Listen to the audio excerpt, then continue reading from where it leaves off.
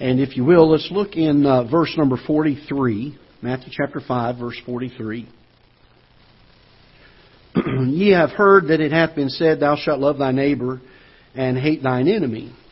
But I say unto you, love your enemies, bless them that curse you, do good to them that hate you, and pray for them which despitefully use you and persecute you, that ye may be the children of your Father which is in heaven. For He maketh His sun to rise on the evil and on the good, and sendeth rain on the just and on the unjust. For if ye love them which love you, what reward have ye? Do not even the publicans the same? And if ye salute your brethren only, what do ye more than others? Do not even the publicans so? Be ye therefore perfect, even as your Father which is in heaven is perfect. Father, we pray that you'll bless the message this afternoon and speak to our hearts. May we learn some things that will be a help to us in following you. And Lord, may we be willing, having seen the truth from your word today, to put it into practice in our lives regardless of the cost. That we would be willing to be obedient. We would be willing to lay our will aside and to give our wills wholly to you. And so, Father, help us this afternoon as we look into your word. May your Holy Spirit do His work. May your word go forth in power, we pray in Jesus' name. Amen. We're not going to re-preach the morning message, although we are going to use the same text. And years ago, I was in a service, and a preacher was preaching, and he said, you know, one of the problems as we preach, and the Bible teaches us and instructs us, and the Bible talks about this. It's useful. It's profitable to us for doctrine and for reproof and for correction and for instruction in righteousness. And so it teaches us some things that we ought to be doing, and we oftentimes deal with what needs to be done and what the Bible tells us we need to do. What we oftentimes don't deal a lot with is how we accomplish that. And a lot of times we make decisions for the Lord, and we say, okay, Lord, I want to succeed in this area that I've seen in Scripture, and we make the commitment to Him. We may even come to an altar, or we may get alone with Him in our prayer closet and make the commitment to Him. And then we get up from there having our batteries charged and excited about the decision we've made, but we have no idea how to accomplish it. And so I want to take a few moments this afternoon, and I want to deal with one aspect of the morning message that we dealt with.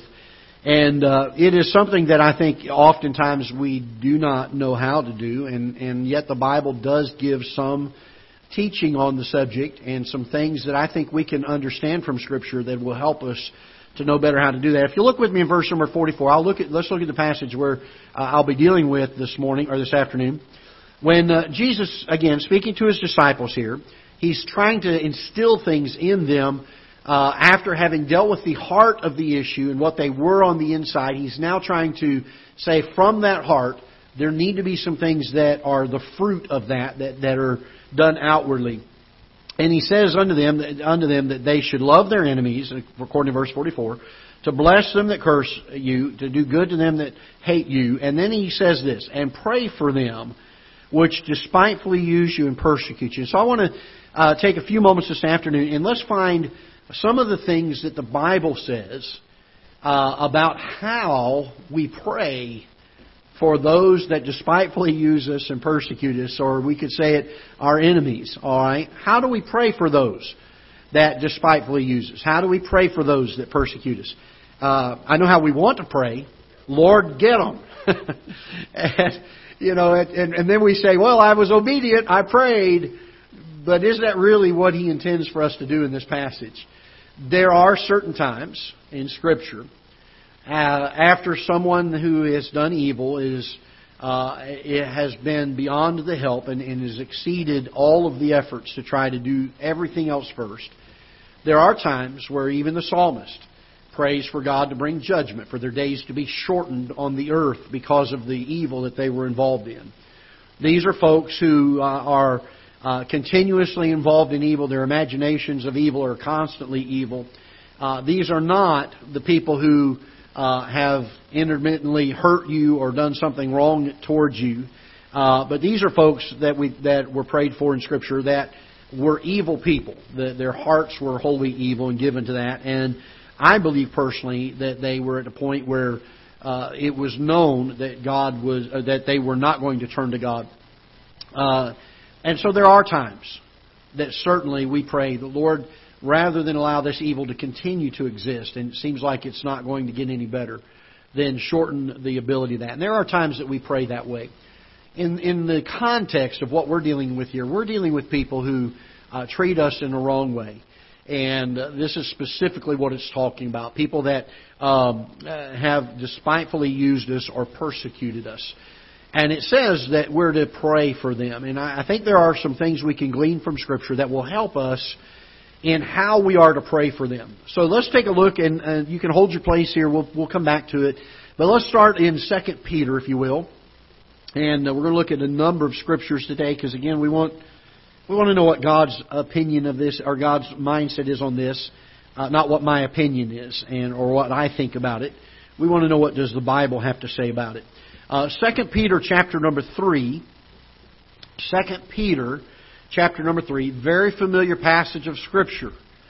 In verse number 9, the Bible says, "The Lord is not slack concerning His promise, as some men count slackness, but is long-suffering toward usward." Now, I want you to notice this particular phrase, "not willing that any should perish, but that," what's the next word here? "All should come to repentance." If we as God's people know that it is God's will for all to come to repentance, then I think the first way that we need to pray for those that despitefully use us and those that persecute us is we need to pray for their salvation.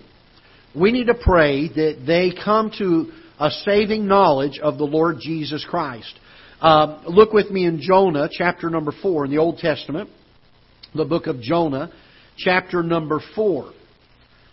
Now, understand, when God commanded Jonah to go to Nineveh, and we all know the story. Jonah fled from Nineveh, went the other direction down to Tarsus, and yet oftentimes we don't understand really why that is the case. Nineveh, you need to understand, was the capital city of the Assyrians, and at this time, the Assyrians had brutally, cruelly, and viciously brought the northern kingdom of Israel into captivity.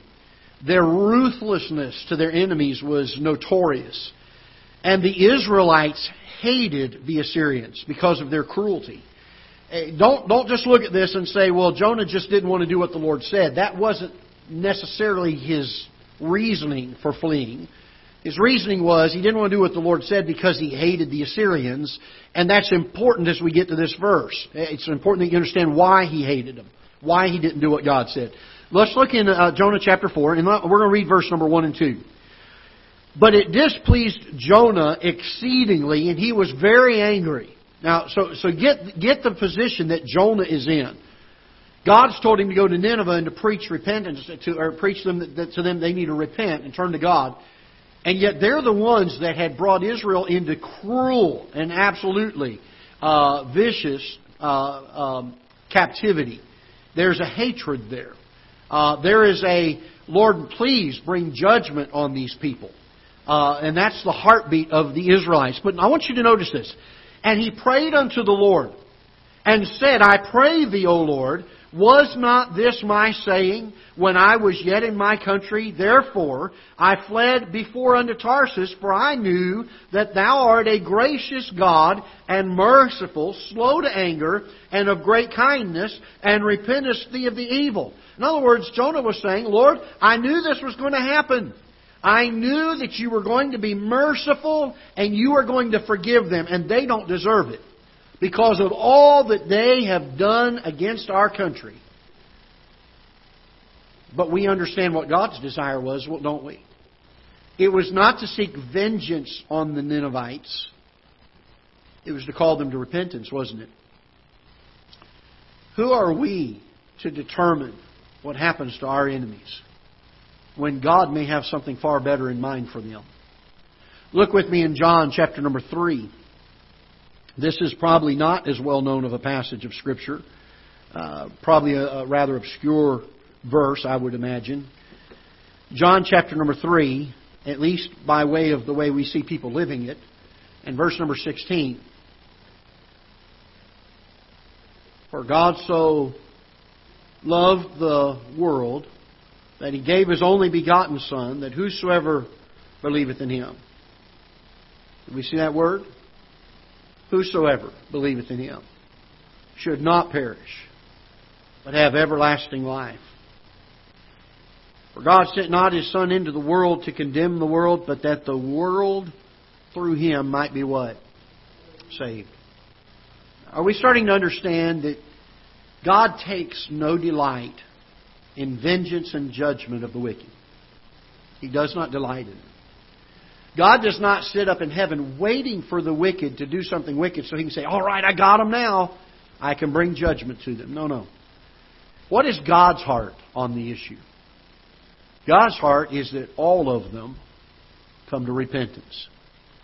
So when we pray for our enemies, when we pray for those that despitefully use us, we pray for those that persecute us, what should be our prayer? Lord, help them come to a saving knowledge of You. Help them come to a saving knowledge of You. This is the desire of God's heart. And we want to pray the way God would want us to pray in this matter. I'll be real frank with you. There are people that treat me in certain ways that, I'll be honest with you, my flesh does not want to pray for that. It doesn't. The flesh is like, Lord, get them. And get them good. I don't like what they've done to me. They deserve what they've sown.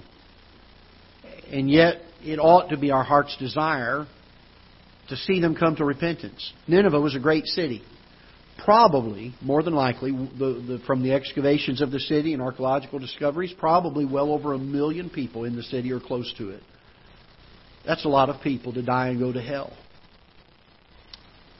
And yet, by the obedience of Jonah, to go and preach the gospel to those, to preach repentance to these people, for the purpose of seeing them come back to Christ, it was God's desire.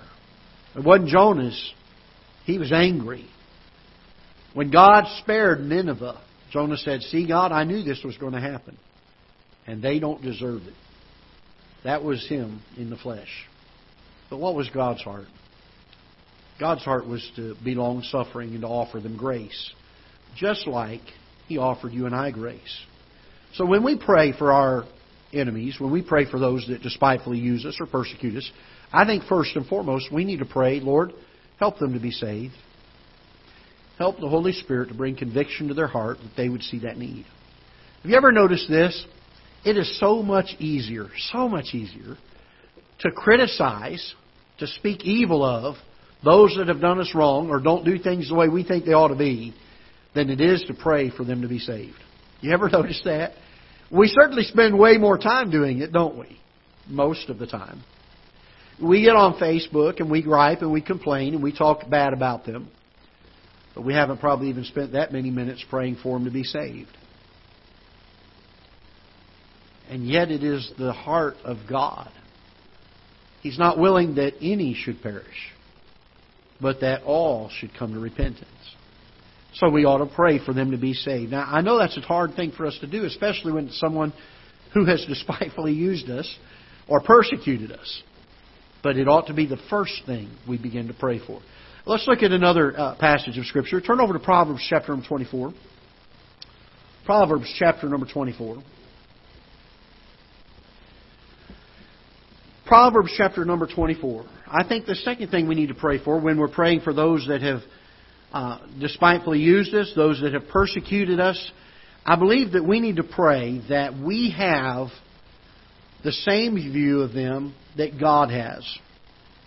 Pray that we would have the same view of them that God has. Let's look in Proverbs chapter number 24. And let's look in verse number 17. Rejoice not when thine enemy falleth, and let not thine heart be glad when he stumbleth. I put down on my second point here, the way I worded it is, we need to pray for God to help us have a right spirit towards them. We need to pray that God would help us to have a right spirit towards them. I'll be real frank with you. I'm going to be as transparent as a pastor can be right now. There have been numerous times in my life where people that have done me wrong have had problems. I do try not to rejoice in it, but there are times that my heart has a glimmer of joy or gladness that they are suffering through what they went through. I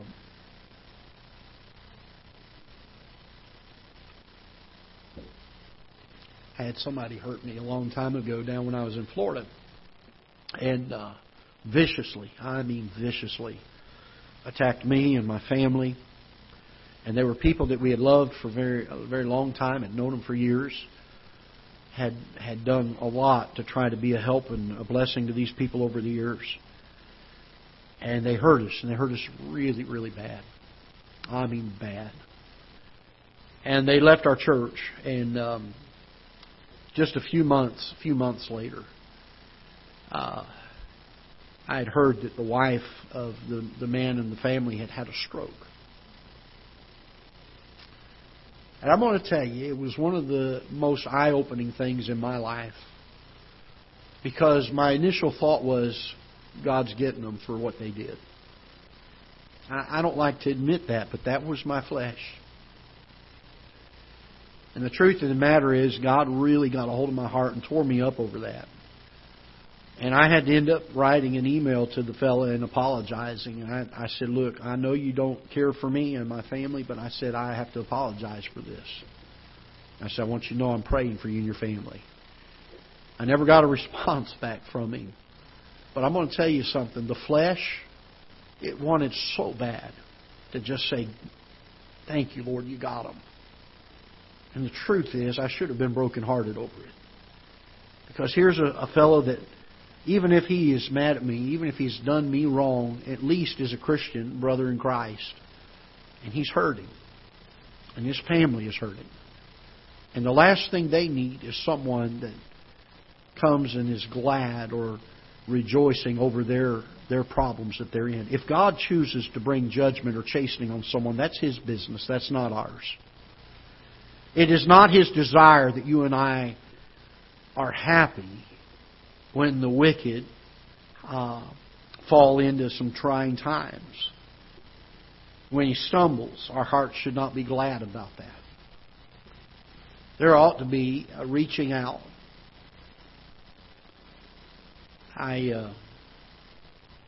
One of the hardest things to do is to write a letter or place a phone call to somebody who has hurt you and hurt you bad, in a time where you know that they're going through some trials. And to say, I want to just let you know I'm praying for you. And yet I think it's one of the great things we can do in the Christian life. I truly believe that.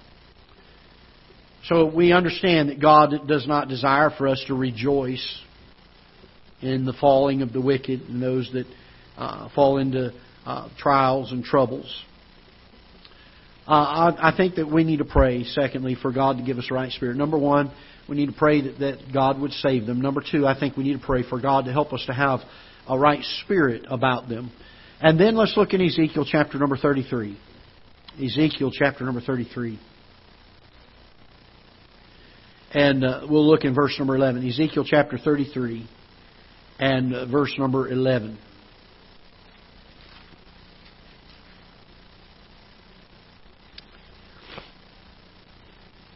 Let's back up to verse 10. Therefore, O thou son of man, speak unto the house of Israel, thus ye speak, saying, if our transgression and our sins be upon us, and we pine away in them, how shall we then live?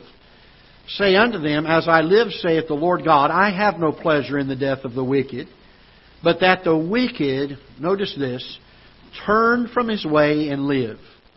Turn ye from your evil ways. For why will ye die, O house of Israel? Do we understand and know this, that at some point, people that continue in their sin will experience the judgment of God one way or the other? If they're lost, they'll certainly have the judgment of God. If they're saved, they're certainly going to have the chastening of God. If they continue in it, it's sooner or later going to catch up with them. It is going to happen. God says, I don't desire that. He said, what I desire is that they will get things right. that they would refrain from the thing that they're doing that's wicked and turn from it. And I think the third thing we ought to pray for when it comes to praying for those that despitefully use us and persecute us is, Lord, help them to refrain from their wickedness. Help their eyes to be open. Help them to see that what they're doing is causing great harm. We need to pray for them to be saved. We need to pray that we have a right spirit about them. We need to pray that God would help them to refrain from their wickedness. Look also with me in Isaiah chapter number 55. Isaiah chapter number 55. And we'll look in verse number 7. Isaiah chapter 55 and verse 7.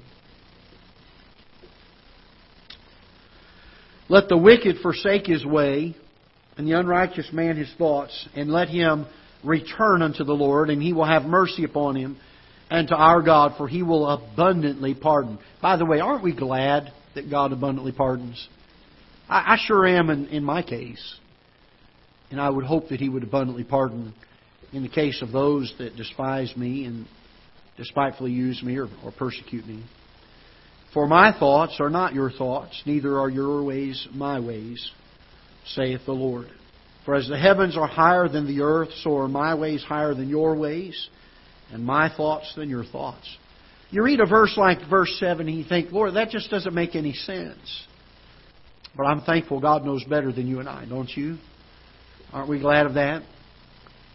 We need to pray for God to help them to refrain from their wickedness and to turn back to Him. To refrain from their wickedness and turn back to Him. And then lastly, let's look in 2 Timothy chapter number 2. 2 Timothy chapter number 2. And we'll look in verse number 24. 2 Timothy chapter 2. And we'll look in verse 24. Again, we don't want to just teach today from God's Word what we need to do. I'd like us to know when we leave here how we accomplish it. How in the world do we pray for those that despitefully use us and persecute us? 2 Timothy chapter 2, and let's look in verse number 24. And the servant of the Lord must not strive, but be gentle unto all men, apt to teach, patient, in meekness, instructing those that oppose themselves, if God peradventure will give them repentance to the acknowledging of the truth, that they may recover themselves out of the snare of the devil, who are taken captive by him at his will. So it is up to the servant of the Lord, it is up to you and I, to in meekness, in gentleness, without striving, that we are to instruct those that oppose themselves. And so I put down as the fourth thing, we ought to pray for the opportunity to be a help to this brother or sister to come back to God. We ought to pray for the opportunity to present itself for us to be the one that is the help to them. To come to them and to instruct them. What do we instruct them in? Do we instruct them in what we think about the issue? Do we instruct them in what we feel about the issue? I know we go to the internet and we Google the problem and we find out what other men that are well educated have to say about it. Is that what we instruct them in? What do we instruct them in? We instruct them in the truth of God's Word. We use the Bible. We teach them. And by example, by the way, aren't you glad that when Christ taught, He didn't just teach His disciples what to do, He practiced what He taught. If anybody could have taught something and then not practiced it, if God chose to do that, He could have chosen to do that. But He didn't. He did it to be a help to us. So much so that when Jesus went to Calvary, as He was being put on that cross and being crucified, He said, Father, forgive them, for they know not what they do. He was able to forgive those that were despitefully using Him and persecuting Him. And He was able to pray for them, wasn't He? He prayed to His Father to forgive them. I'm glad that we have an example that the Bible doesn't just tell us what we ought to do, That Christ is our example in how we're to do it. And so we find here that this servant of the Lord is to instruct those that oppose themselves. If peradventure God will give them repentance according to the acknowledging of the truth. And by the way, that's where repentance always comes from. Acknowledging the truth. Realizing we don't measure up to it. And that they may recover themselves out of the snare of the devil, who are taken captive by him at his will. Let's look in James chapter number 5, and this will be our last passage. James chapter number 5. James chapter 5, and let's look in verse number 19.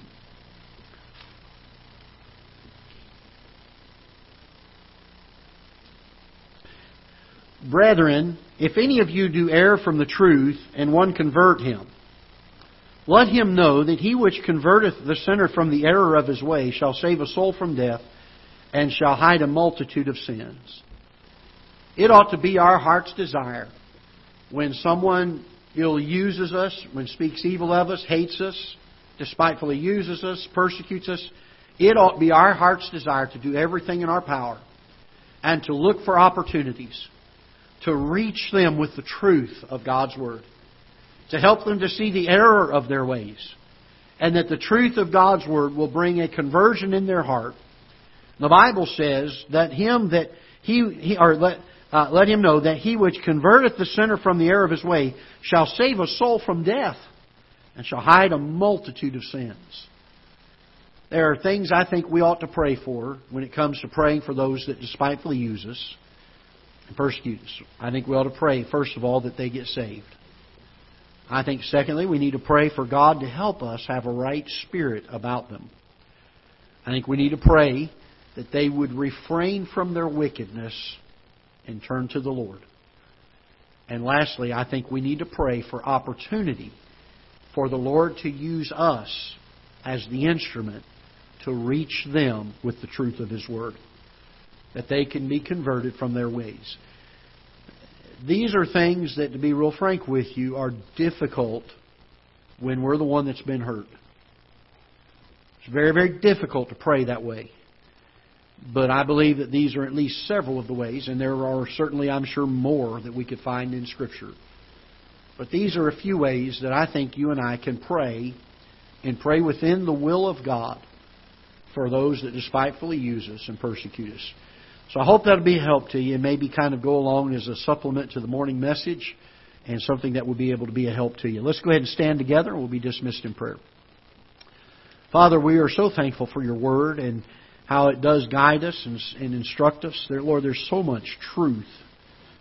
The truth is, we could study it for a lifetime and never exhaust it. Never know fully all of it.